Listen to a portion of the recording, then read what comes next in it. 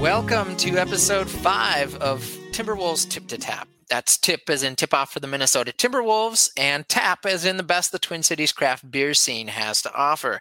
I'm Dan Hilton, frontman for indie rock bands Southern Resident Killer Whales and Sender's Dream, and co-host of the First Team All Nonsense podcast. And I am Josh Dye, president and founder of the Convene Training and Resilience Community, and we are excited to welcome you to the only podcast in the world to focus specifically on the world-class Twin Cities craft beer scene and the stay after class Minnesota Timberwolves.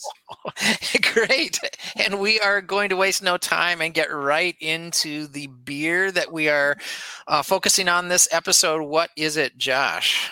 Dan, let me take you back in time for a moment to the time that the Minnesota Timberwolves traded Andrew Wiggins for D'Angelo Russell. Do you remember where we celebrated that trade? Oh, Josh, we hooked up at Prize Brewing on the Mississippi Riverfront, just north of North Loop. Yeah, everyone in that place was wondering why we were toasting and smiling and laughing. And yeah, hugs and frivolity of getting Andrew Wiggins out of town, which we are still thrilled at, mind you. But yes, before we dig into Andrew Wiggins and the Minnesota Timberwolves, let's talk a little bit about Prize Brewing, as Dan mentioned, located along the beautiful Mississippi River at 1401 West River Road, north in Minneapolis. Things you can enjoy at Prize are a huge patio, an obscene amount of bike parking. They've got a fun feather bowling game, which Dan has never beaten me at in a series anyway. You remember the Minnesota versus Sacramento game? Was it 2 years ago or was it last year? Up by 17 with 3 minutes left. We had a similar feather bowling experience where I think I was maybe up 18-0 going up to 21. And I was actually feeling sad. Like, I don't want to win by this much. I don't want, like you're pretty good at, darts and a lot of these parlor games are like, this is, I wanted to win, but I didn't want to win this bad. And then you came back and won. Yeah, you are the embodiment of the Minnesota Timberwolves, Dan. And you were Buddy Hield. But for those who are wondering what feather bowling is, so you've got essentially this lane that has fake grass or turf on it, and the sides are banked, and you get this set of wood wheels that you roll, and there's a feather on each end, and you try to get your wood wheel to be as close to the feather as possible. Super fun game to play at Prize. And I know this sounds a little bit silly, Dan, but we have remarked on how we believe Prize has the best bathroom setup of any restaurant or brewery, where rather than it being a men's restroom or a women's restroom or an all-gender restroom or something, but they just have a big, long place to wash your hands, and then individual stalls with doors that go floor to ceiling, a completely private experience, just a really thoughtful layout to the tap room as well. Yeah, when you explain it like that, it doesn't sound that unique, but when you actually use the bathroom, it feels very unique. It's also a very tastefully done, well-designed bathroom. But you're right, it feels kind of singular. Yeah, and safe. And anyway, enough about the bathrooms, Dan. Let's talk a little bit about the beers. Which beer are you going to feature today? So I'm drinking the classic Miraculum. It's an ongoing sort of bit about whether you call them flagships or not. Prize refers to this as a signature beer, but often there will be a beer that a brewery has where it's the Miraculum, and then they might have some varieties. So they have maybe a double. This is an IPA. Maybe it's a double of that, or it's a hazy version of that. A lot of breweries will do that. And Miraculum is kind of the starting point for Prize. I happen to be drinking this one out of the can, and I got to say, we're both in love with Prize Brewing and what they have to offer, and they do a lot of interesting styles. I'm actually finding again my love for this particular beer, which is it's kind of the best of what you think of a modern IPA being, but this one happens to be particularly sort of bready and malty. And I'm getting a lot of that. That's a taste I come to appreciate when that sort of taste survives the canning process and you bring it home, and I'm getting that experience. Another thing I wanted to mention, I think this is kind of cool. We talked about the Indeed Brewing, their cool artwork on their cans last time. Get on the old reading glasses. But these cans, the way Prize does their cans are really cool. I love it when there's a little description of the beer, and so they have it here. So unique combination of citrus hop flowers and a smooth malty finish. The perfect balance between hoppy West Coast and malty East Coast beers. So the description is always nice. But then they have their little, like a coffee will have bitter or dark on the other end, and they'll have kind of where it's at on the spectrum. This has hoppy and malty. It has a spectrum with a little dot there, show you where it's at on the continuum. And then if you're familiar with visualization techniques, they have what's called a radar graph, which is where rather than having 4 quadrants, you have essentially a circle or a big radar view with different points along the edge. If you see that, Josh, in the can, and anyone else, you can go buy yourself a can and see this. And it's got all these different characteristics. So they have floral, citrus, earthy, biscuit, sweet, and resinous. And then you have varying amounts of a shaded area is in that portion of the pie according to how everyone's seen this type of graph. And it's cool to see how that shows itself. For this particular variety, it's heavier on the floral and citrus, and also on the sweet and the biscuit, particularly high on the biscuit, which would be that malty flavor I'm getting, and not so high on the resinous and earthy. But it's fun. I also got the, I believe it's a blood orange Miraculum, same trip to the store, it's a little bit more of a hazy style infused with blood orange, not nearly as hoppy and on the front end. And I gotta say, in this particular time of buying beer, I am enjoying the classic Miraculum. Is just returning to an old favorite. It's a wonderful beer. There are very few beers where I remember ever having my first taste of the beer.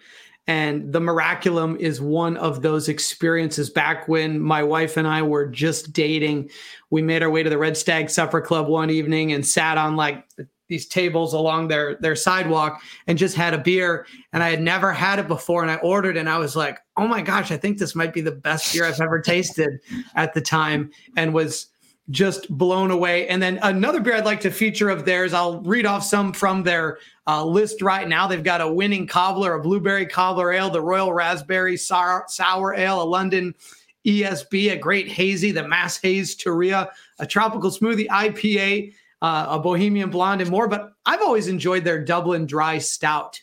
It's an Irish stout that's a complex blend of 6 different malts and oats crafted to create Prize's interpretation of a dry Irish stout. So Prize, get their beer, enjoy it. And when the tap room, well, they are, I guess, probably open with limited seating now with the governor's order, but find a way to get to Prize and enjoy their beer, enjoy their feather bowling, their tap room atmosphere, and, as we said, their bathrooms. and their kitchen. So they actually have a kitchen at Prize that it used to be, I believe, a sort of resident kitchen. An outside vendor would come in and cook there. They ended up, I believe, just incorporating it. And so they have a permanent, seems pretty permanent, the variety of food that they've had available from there.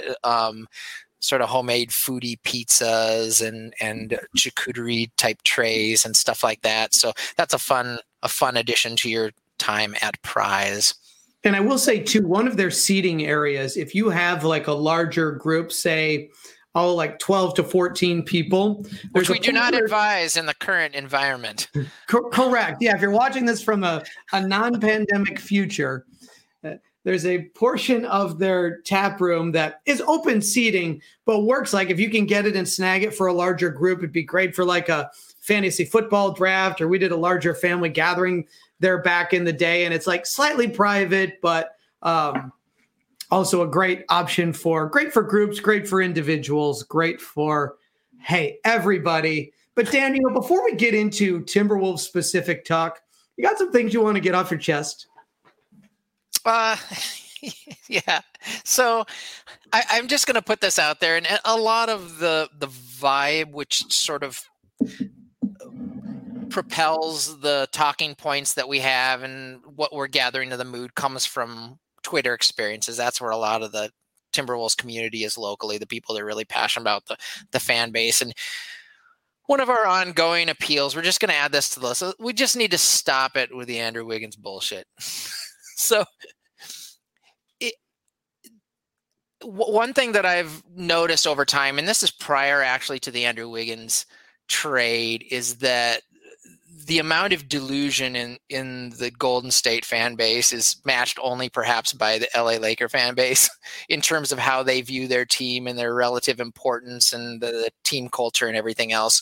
So this is between our insecurities that we have rightfully so here locally with our team and their delusion out there. It's an explosive combination when it gets to social media and you start getting these articles from the Golden State side of things that talk about the complete heist that was the Andrew Wiggins pilfering from the Timberwolves. And I guess Dan, before you keep going, you talk about the that article that was how that I think it was like an NBC affiliate out there talking about the heist of the Wiggins D'Angelo Russell trade. Remember the last podcast episode I said everything is marketing and that people are just like taunting you to click on their thing and comment? That was like example number one of that. It got a lot of shares, didn't it? Yeah. Yeah, that it's like it was so ridiculous. It compelled commentary. It compelled people to respond. But anyway, keep going, Dan. Why should we stop it with this Andrew Wiggins nonsense? Well, and this is that's also is encompassed in this. It's just not feeding the beast. So let's say that for the sake of argument that Andrew Wiggins is a superior basketball player to D'Angelo Russell, which I'm not there. Still, the comparison is useless like what are people that are making that argument suggesting? Would you like Andrew Wiggins back on this basketball team? Because how did that work for us? And I think the way I think of it, it's almost like we had a relationship with Andrew Wiggins in which, intentionally or not, we were gaslit for a period of 6 years, traumatized. And so now he's in this new relationship. And so we're going to sit there and like talk about whether this person that visited all these terrible experiences on us for this number of years, we're going to compare to this new person that we have this relationship with. It's just futile at the very best. And at the worst, you start like buying into it because you're always able to see these flaws and get more frustrated and in the more immediacy of your experience. But I will just say this, and just in terms of how I consume basketball and what I like, and Britt Moore, thank you. Britt Robinson talked about this a little bit. It's a topic that I wanted to get into, and he probably articulated it a little better than I did in their last podcast. But for me, watching basketball is so much. It's about enjoyment. So this whole, and you were going to get into maybe this whole thing about what's more important, rings or consistently decent team.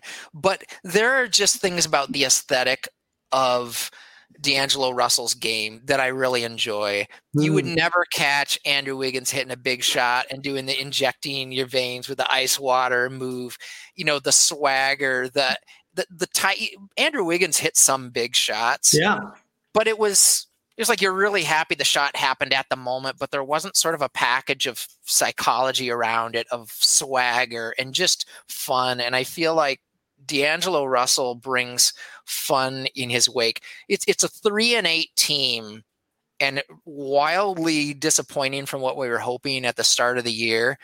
But even right now, when things click in short little sporadic moments on the court, it is a fun team. It's a fun team that's underperforming and they're still trying to figure out anything from pecking order to synergies and stuff like that. But these are guys that are almost to a person really easy to root for when things are going well.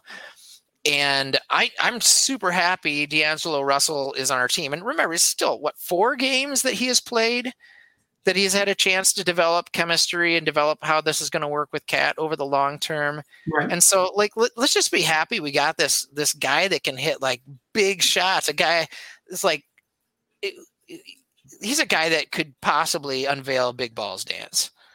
Like he might hit those shots and he might do the dance and like that. The entertainment value connected to his game, in addition to his skills, is better. And I'll put a bow on this, Dan, that, John Meyer on Twitter had pointed out that the numbers don't support that Andrew Wiggins is having any better of a season than his below average seasons with the Minnesota Timberwolves as well. So the numbers do not pass muster on Andrew Wiggins' performance. And if Steph Curry wasn't playing at an MVP or near MVP level, that Golden State Warriors team would be even more garbage than it already is. So there were some stats cited about the person's field goal percentage that Andrew Wiggins was guarding and how he's one of the league leaders. My contention was that Andrew Wiggins is so far away from the guy he's supposed to be guarding that they're crediting in the numbers to the wrong guy. It's like he's playing great on-ball defense. It's like, yeah, but that's not his guy. Right. He's just closer to that guy. Yeah. He's now being double-teamed. So, Dan, you want to talk a little bit about how your family consumes basketball? So you've got a wife and 2 teenage daughters. Tell us how your family consumes basketball. So hopefully I won't spend too much time doing this, but I made a comment this morning about how my wife and I listened to the most recent Dane Moore podcast, and she listened to like the whole thing, hour and a half, and I have trouble getting her to sit through a whole game, but she's really intrigued about, what they're saying about, how players work together and what personality dynamics and how they portray themselves in the media and social media and I think dealing with grief. They touched on a lot in that podcast. They did. And it's always really good. And it's just, there's so much nuance and so many layers of things going on. And my younger daughter, Rose, is also like, if you show her any one of probably the top 25 players in the NBA, she knows who they are. She might know who they play for. And she like thinks it's fun when they come up in commercials, or like she hears about some funny drama going on. She's into that.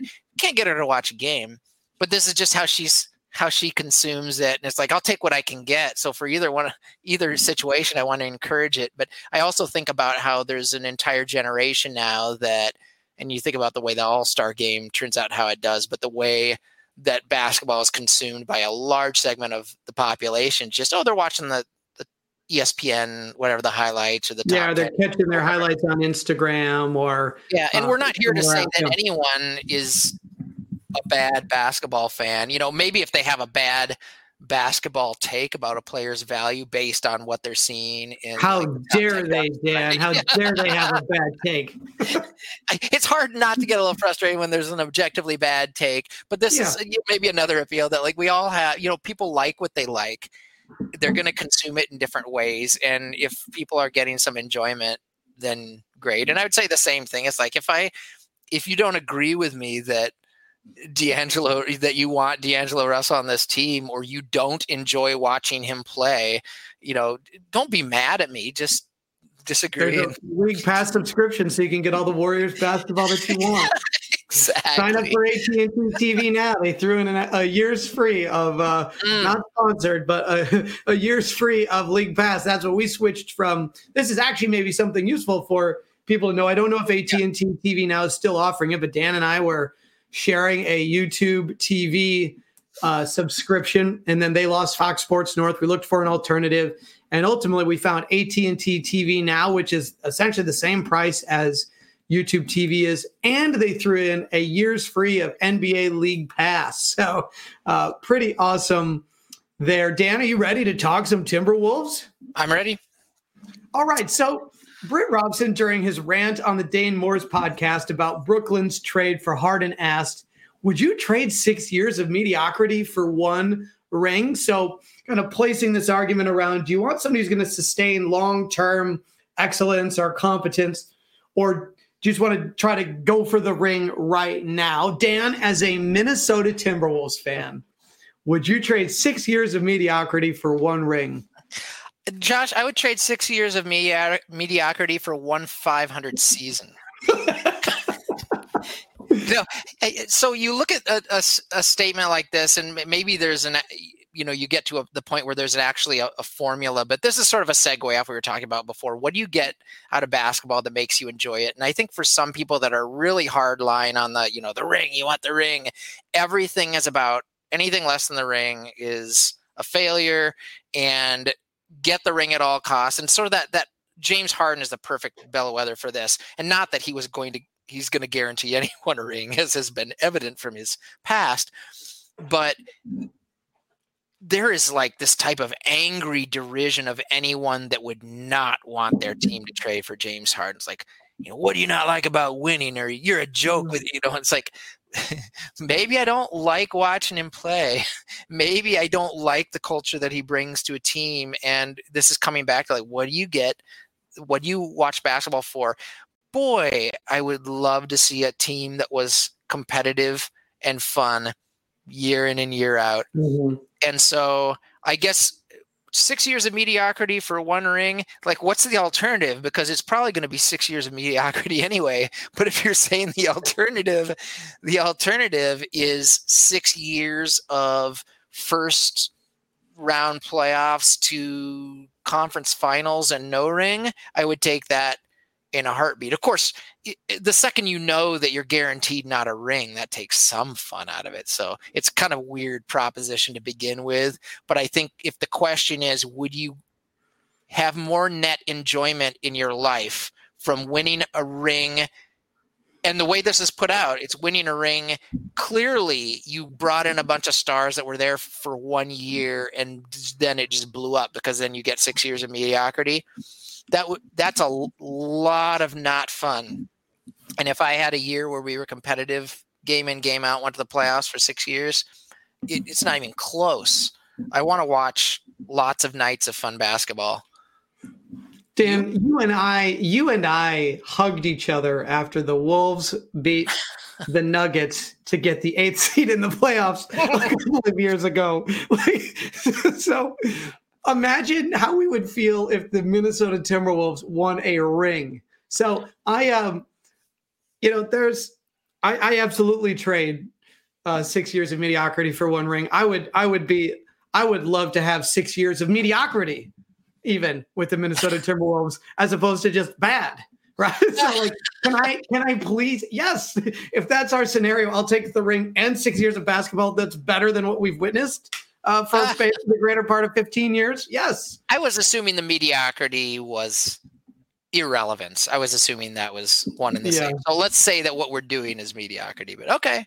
All right. Because I think if you get the one ring, you're presuming there's not been a or it sounds to me like there's not a culture that has been built up. You've not had time to really get involved in players. So like the Brooklyn, the perfect example. They're not going to I'm putting it down there now. They're not going to win a championship this year, but yeah, we can return to this.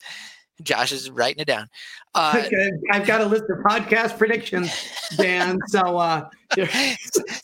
But this year, so like these guys come in, they win a championship, and then next year they're gone. Are you truly happy and fulfilled? And this is just there's two kinds of people in the world. You are or you're not. To me, it's like these are these people that don't care about the community. They don't care about the culture, where the organization is going, the future of the organization. Like we used to have a guy, KG, who's like, he's soda, mm-hmm. He's like D'Angelo Russell recently saying like, why can't I come here and put down roots? Why can't we do something here to find out that a player has something invested in the community? And it means a lot, actually. I think that it would detract from some of the thrill I would get from the victory, knowing that it's just like, oh, great, I brought in a hired gun to come in and shoot everyone dead for a year and they're gone. And so, and maybe you're taking that into account and coming to the same conclusion. Yeah, I mean, the devil's always in the details. But if we were just going to go with the simplicity of the concept of 6 years of mediocrity for one ring, I say yes. And your final answer on that is you said you'd do it for a 500 season. So yeah. But in all honesty, no, I would not take the ring.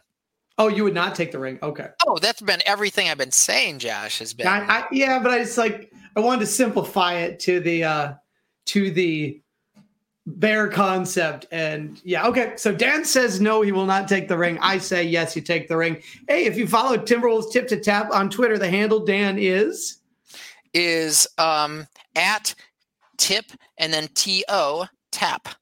Yeah, at tip TO tap. Hey, you tell us, would you trade 6 years of mediocrity for one ring? We'd love to hear your thoughts. Dan, talker number 2, at the beginning of the season and in the last podcast episode, I said that this team, given all of the uncertainty, the shortened preseason, the shortened training camp, players who hadn't played together, that they're going to need 20 to 25 games, and that to actually gel, discover who they are, come together as a unit, communicate well on defense, and kind of know where people are at without having to see them there kind of thing, to really now we know who this team is.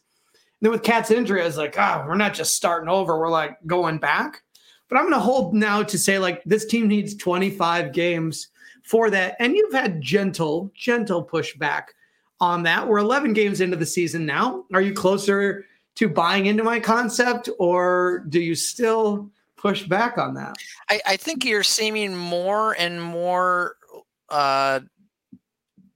far thinking as this goes on. And I think it's maybe for this reason. In theory, it shouldn't, but maybe what I wasn't taking into account is if you're not gelling in the first 5 or 6 games, you start experimenting with lineups and you start pulling out guys. So then you're getting less of a time to develop that synergy. It wasn't like they were going to take the first 10 games and keep running the exact same lineup out there and continue failing and saying, well, it's going to take us 25 games. It's no, they're going to start pulling this guy out. This guy's going to get buried in the rotation. We started the season with Jake Layman as a starter. Granted, Juancho was slow coming in, but he's not even seen the floor. Literally out of the rotation now. And so I think given that we can't even find a lineup we're able or willing to run with for 3 games in a row, I think that 25 games is seeming pretty reasonable. I had originally thought, just in terms of getting into a season and what if you with the same set of guys on the court, if you didn't know in 20 or 25 games there's something else going wrong.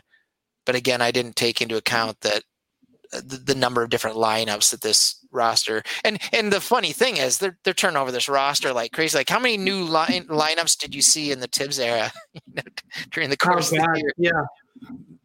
One. Yeah. And here he's not shuffling this lineup nearly fast enough for a very impatient Wolves base that does not have the 20 to 25 game view of this scenario. So I assume you're still right on with your original thoughts on this. Yes, and I should provide even more context I would call it the remaining sane as a fan context, because I don't like losing. I don't like 3-8 records, but basically it's I'm giving this team a pass until game 25. I'm happy to let them figure out who they are until that. And I was hoping we'd have maybe more wins as a part of it, or, if Cat never gets injured, maybe we're able to be okay. But that I'm giving us a pass until that point. And then at that point, you might see me a little more angry, like other fans are angry. But I was man, this is a team that is a total unknown at the beginning of the season. And basketball is one of those sports where, and I've learned this a lot from you, that it's just so much about you can't be thinking, you got to be reacting. And that is related to your own. You mean by watching me play? So what you do out there, Dan, it's just instinctual. So sort of stuff that you can't plan that out. You can't plan out moves like that. Yeah. So anyway, but that that applies to an individual player's skill set, that they're not thinking about what they're going to do. It's just become muscle memory at this point. But also having that with your teammates and the coaches really knowing what they have in their players, and none of that existed. And so, but I think 25 games is a reasonable set, especially in a shortened season, for you all to juggle your lineups and to figure it out and learn how to play together. And if by that time you're still not communicating well, you're still not hitting your rotations, you're still not where you need to be, and with the coaching staff, if you're still not, if you don't have the sense of like, when is this game falling apart and I need to bring in D-Lo 2 minutes earlier than I did to kind of steady the ship or whatever, then I'm going to start criticizing him pretty hard. I think you do not want to be criticized by Josh Nation. I think the gentle pushback I would give on your approach right now, though, is you tend to be, it sounds like you're speaking as though this is like the 25 games is a light switch as opposed to a continuum. And so I think the people that would argue would say, I'm fine with it taking 25 games to get to that point, but we're not seeing the growth. And I think you could say that with some of the careers of some of the Timberwolves we've seen come in, and the idea that like you shouldn't have that Washington game shouldn't follow, or I should say the Portland game shouldn't have followed those two Denver games, or what are we even doing if you play your 11th game and you're making the same or worse mistakes than you made in like your third game. And there's not like a build up to like, right. So that's where I think like by 25 games, we've kind of built something. Yeah. And I don't mean to be that black or white about it. I think you're encompassing what I'm, intending more so is that, by game 25, you kind of have it figured out, and hopefully you'd see flashes of that. But I do think with a team that has no experience together, it is going to be more of that roller coaster ride until you get that more smooth thing. Because as a Timberwolves fan right now, we have no freaking idea what we're going to see on the court on any given night in terms of quality of play. And, and just I just want more minutes. They're trash, and this player like it is a total roller coaster ride. But to me, that's what I was expecting, for this first, third. What I want? I want more minutes, D'Lo and Cat on the court. Like I just want to, not that they need to play more minutes per game, but I just want them to log minutes, log games. Like these are guys that they speak the same language. I feel like. I think that is going to matter. These guys genuinely like each other. This is going to result in good communication on the court. 4 games they have played together. They did not play together last season and fail. This is 4 games they played together with a lot of moving pieces around them. And I just want to see them log, he's like, how many games did Andrew Wiggins get to try to develop a synergy with Cat? Let's get, especially now that we got this new version of Cat that is like, communicating and leading and defending and stuff. So let's get moving on our talkers or we'll never get through them. Yeah, no problem. So number 3, the Wolves will get eaten alive by teams with size. This is really evident now, even with a healthy Okogie. There's just not enough size in this lineup to really hang with teams that have it, especially if their small ball concept doesn't make shots. You got to be draining the threes and getting back and leveraging your speed and pace. And if you don't make your shots, leverage speed and pace, you're going to get absolutely demolished by a bulk of these teams. And so there's been some buzz recently, Dan, around, should the Wolves trade for PJ Tucker? Dan furiously Googling PJ Tucker, basketballreference.com. Yeah. And so PJ Tucker, Dan, how old do you think PJ Tucker is without cheating with Basketball Reference? I haven't seen the age yet, but it's 35 or 36. You are always so good at this. He's 35 years old, right? And guess PJ Tucker's height. I'm not looking. I just closed the tab and I didn't see. I'm guessing he's 6'6". He's 6'5". Okay. Now, he's a small forward, a power forward, like he's a versatile player, but he's old and he is short for the power forward position. And I feel he's like nowhere near as good as he was even 2 years ago. Exactly. And when you look at the PER of power forwards in the PER, the player efficiency ranking, John Hollinger's metric of how often a player does good things on the court. We'll get to Jared Vanderbilt in a minute, but since we are talking about power forwards, there are 50 players listed on that right now, Dan. And who do you think is ranked number 10 in player efficiency ranking among power forwards in the NBA this season through 11 games? Probably Jared Vanderbilt. Yeah. And who's ranked number 49? I'm guessing that's PJ Tucker. We didn't plan this thing, but yeah, he's sort of it is. That's correct, Dan. So if we pursue PJ Tucker, it is out of a familiarity bias from our front office, meaning that we have a familiarity bias where we just kind of like prefer things that we're familiar with, that we know well, that are not necessarily better for the team. So I guess I say all that, Dan, to say that I do not want us to trade for PJ Tucker. He is not going to be the solution. Obviously, it all depends on what do we give up for him. Is it like a second round pick next year or something? Sure, whatever. But PJ Tucker, I don't believe will solve our problems. Now, before I turn it over to you to talk about the power forward position here, is I always like to make statements or predictions where I'm happy if I'm wrong. Like, I don't want to trade for PJ Tucker. I don't think he'll make the team better. But if they do and he's great, that'll make me happy, right? But I'm here to say I don't want it. Too small, too old, too ineffective.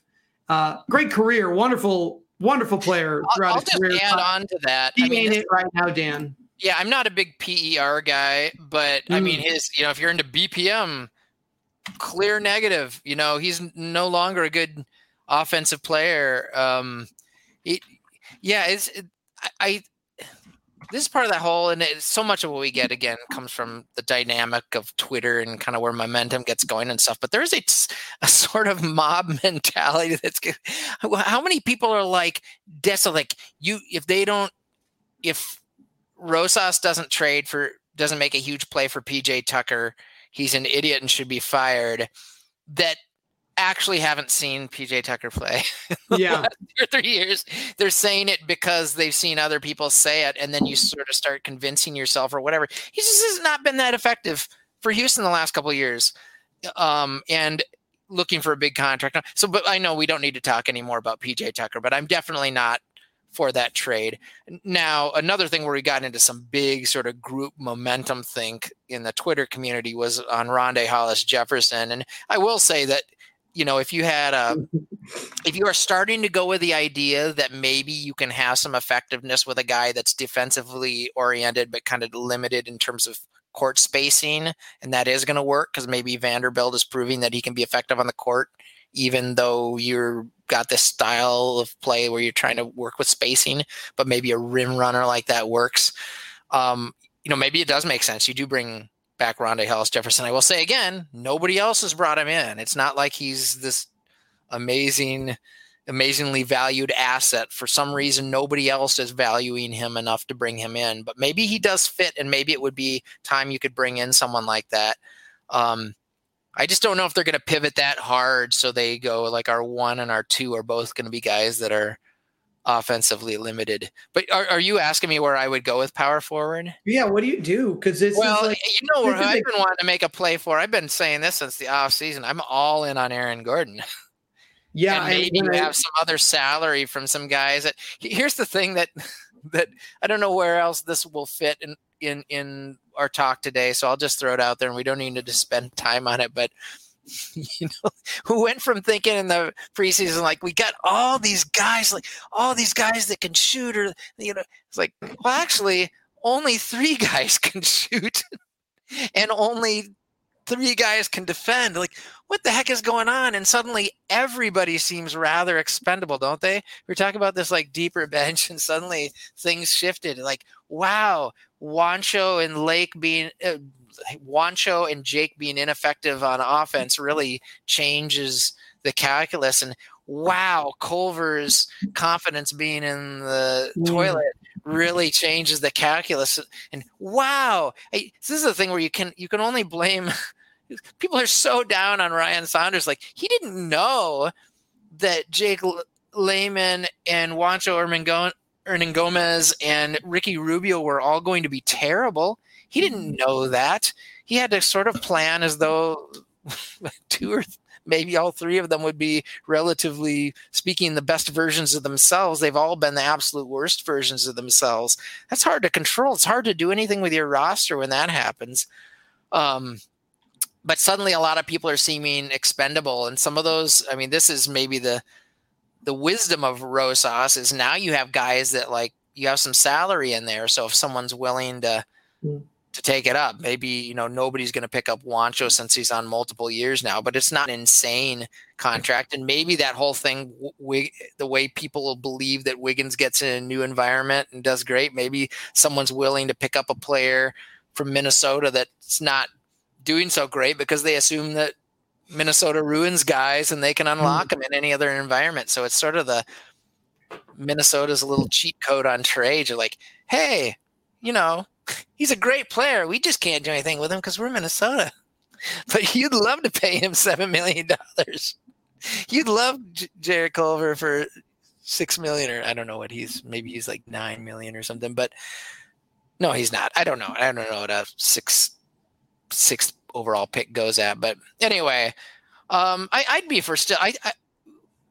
We also sort of talk about this roster as though it's set unless you trade for PJ Tucker, but there's a lot of things that could happen, a lot of trades that could happen. And of course they're constantly working it. And I don't think any of us should have believed that they thought that this roster was fully done and fully formed as of the start of the year. So if the power forward position is painfully, evidently needing addressed, they're probably talking a lot about it and looking at doing something trade wise. And we don't have any idea what that is. Yeah, one of your predictions that's aging really well right now, or not a prediction, a statement of something you would do, is I rewind back to November 16th of 2020, Dan, and you said that you would trade Jarrett Culver in the 17 pick for Aaron Gordon.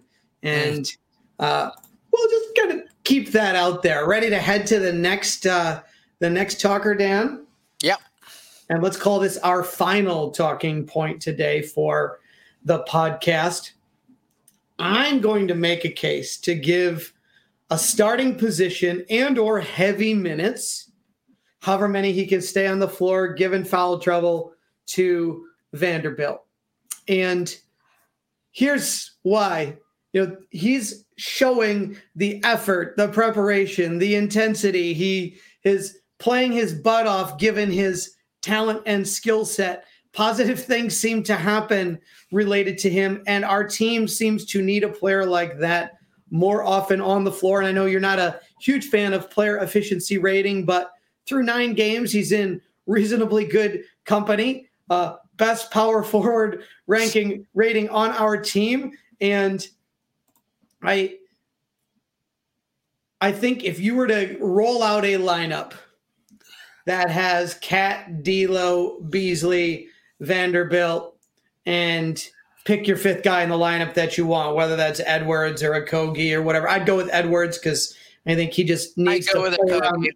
You'd go with Okogie. Okay. So either way, that to me, in the meantime, until the organization does something larger, I don't care if Vanderbilt fouls out. We got to give him as many minutes as possible and put him out there with the starting 5 and getting those kind of minutes. Your thoughts?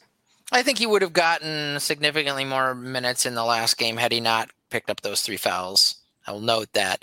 Yeah, I'm in agreement. In fact, I think, and I'm one to be very leery of speaking as though I know things for a certainty that the coach does not. I will say that again and again, and it always gives me a weird feeling when I see people talk about, like, what does Ryan think he's doing? It's like, well, he has more information than you do. So, yeah. But that said, where it has seemed that the philosophy of the team has been very reluctant to go to someone at the power forward position that is not a floor spacer. I have always been of the belief that even if you have a team that is spacing, if you have a mobile, bouncy, rugged power forward, and I think Houston, I could not, when I think the ship first started to really go down, when their stars started to fall, was when they traded Clint Capella away.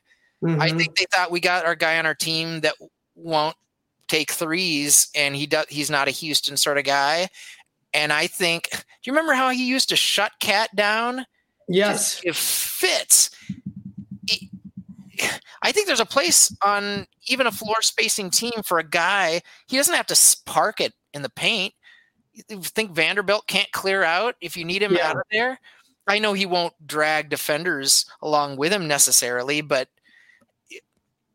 I think he can stay mobile, keep people guessing and wondering where he's going to be, and so they're not necessarily watching the pick and roll or whatever else we got going. Yeah, I think there's a place for that type of player, and that was actually always my case. As you pointed out, I made this case for Aaron Gordon before the season began. I would so much rather have, I know he cost more, but on so many levels, I would so much rather have Aaron Gordon on this team than PJ Tucker. But there you have a guy that is mobile, is rugged, better defender than people think, would really, I think, fit this type of philosophy I'm talking about, where you have floor spacing plus one guy that's going to get in there and mix it up and can stay mobile. So yeah, I'm all for Vanderbilt in there. If nothing else, let's see how it works. Let's see how that template works, and then maybe Vanderbilt is truly that. There's sort of that the Linsanity sort of bump that a guy gets because nobody knows what to expect from him. He's not been scouted. Nobody opposing player knows their tendencies. They catch everyone off guard. Everybody's ignoring him. And so maybe he gets in there and comes back to earth with more heavy minutes or heavier minutes versus starters.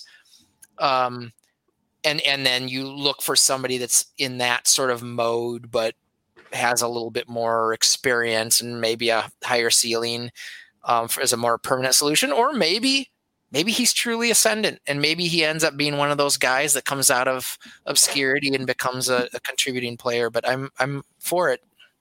Yeah, and I guess for me, Dan, I would say as it pertains to, say, the fouls, I think there are some players that's like, if he gets in foul trouble, so what? So what? Well, I guess unless you feel like you need him in crunch time situation. But I take your point. It's like, it doesn't matter whether you're missing him for 6 minutes in the third quarter, I think there's always that fear about you pick up that foul right before the half and it's wasted, but it's like minutes are minutes, right? There's something to that. I'd say, like, let him figure it out, get the value that you can. And like, do you really absolutely have him to close? I mean, maybe some games, but I don't think we know enough about him yet. So it's like, let's get him the largest body of minutes that he can get at his peak energy level that he has, and give that a shot. So Dan, any final commentary? Not final commentary. Well, yeah, any final commentary on that before we move to your power rankings? No more. All right, Dan, give us your Timberwolves power rankings, number 5. So number 5, I'm going with D'Lo, who has started to show some of why we were happy when we got him. It's like, I don't know how it's like a quiet whatever, but it ends up being like a quiet 25, 5 and 4 line, or the sort of things that would have been causes for celebration. And Andrew Wiggins, do you see he got 4 rebounds and 5 assists? Like, I different position. I realized point guards are going to get more assists, but wing players should get more rebounds.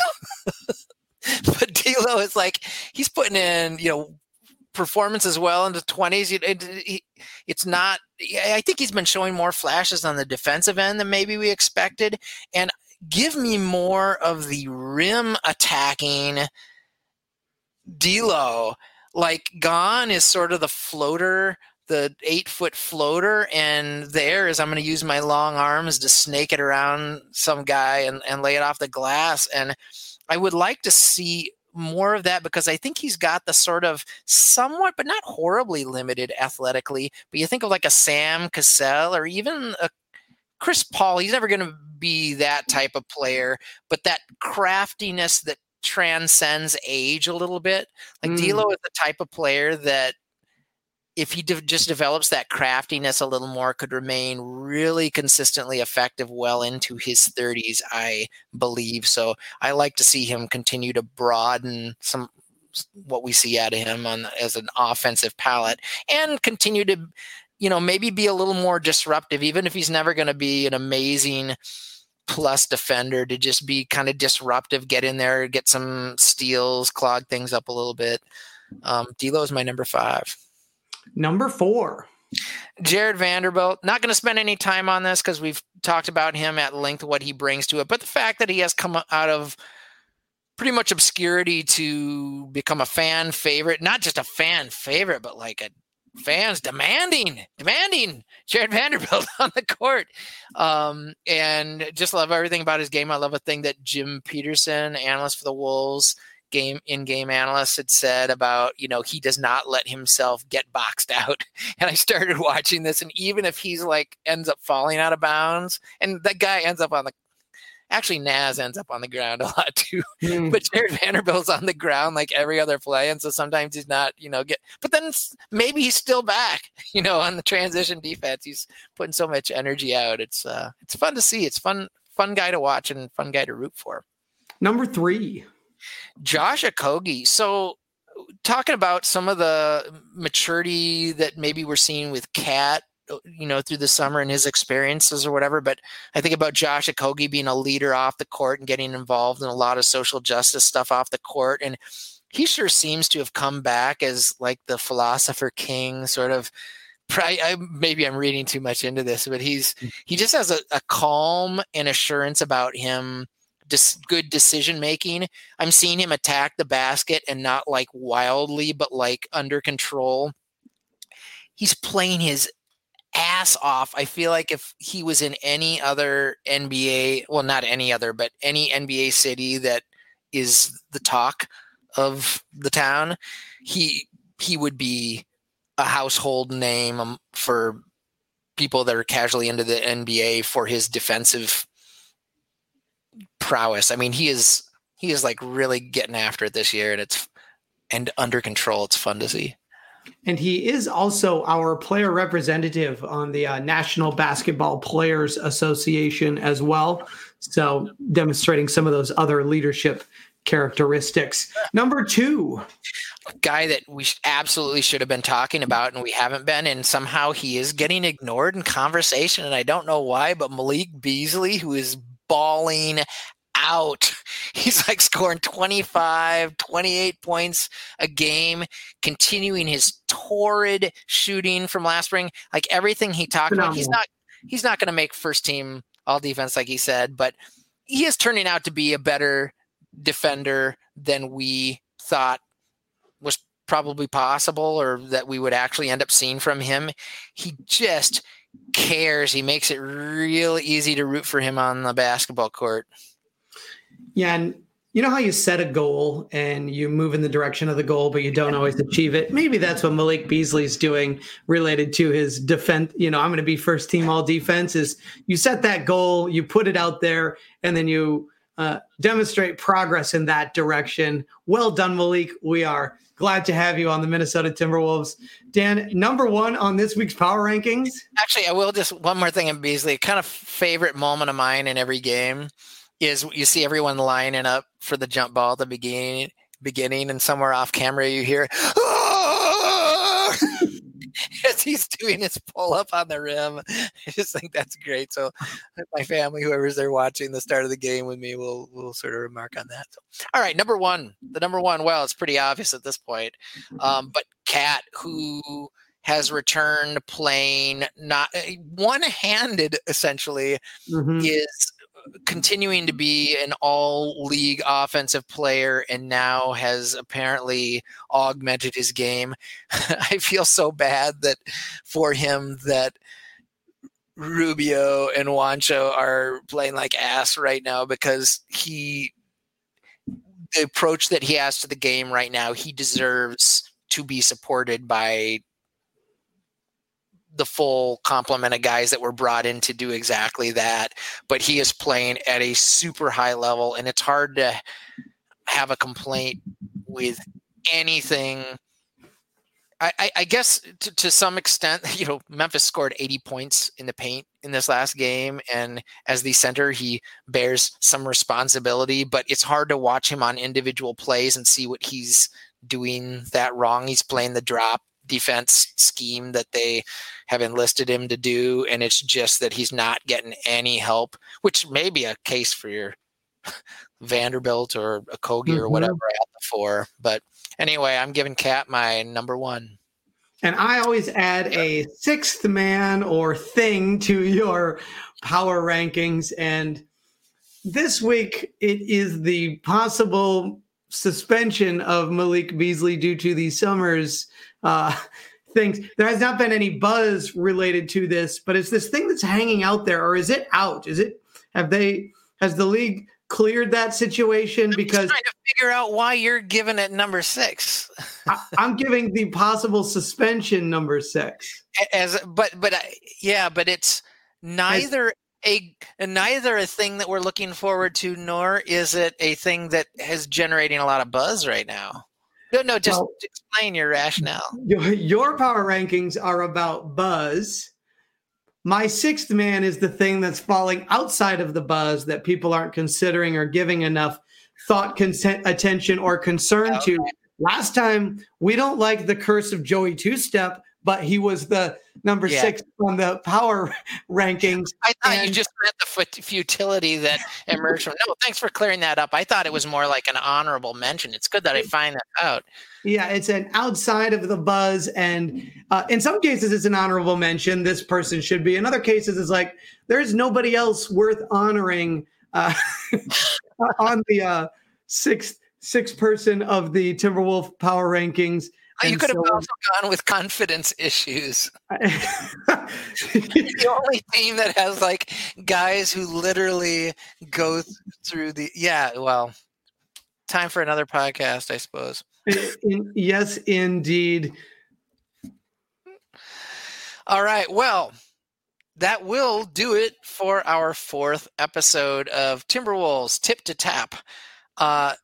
So I'm changing my Twitter strategy. What? Is that a 5? I've got 5. I've got 5 minutes. Our 5th episode of Timberwolves Tip to Tap. Okay. You flashing me the 5. Sorry. Feel free to just interrupt. But so I had this strategy where I was going to start trying to do all because it was tough to maintain 2 Twitter identities. And I was going to start doing everything through my musician account, which is Dan Hilton with a Y music at Twitter. But I think anyone who is trying to follow me to find out what's going on with music that sees me tweeting about the Timberwolves like 15 times a day, I'm like losing people in a hurry. I got to stop that. And so I'm going to bring the basketball takes back to Timberwolves Tip to Tap. I might not be incredibly regular because I have a music thing that I'm trying to keep going and also other things going on in my life. But do keep conversation going with us. It's the Twitter handle Tip2Tap with spelling out 2 T-O.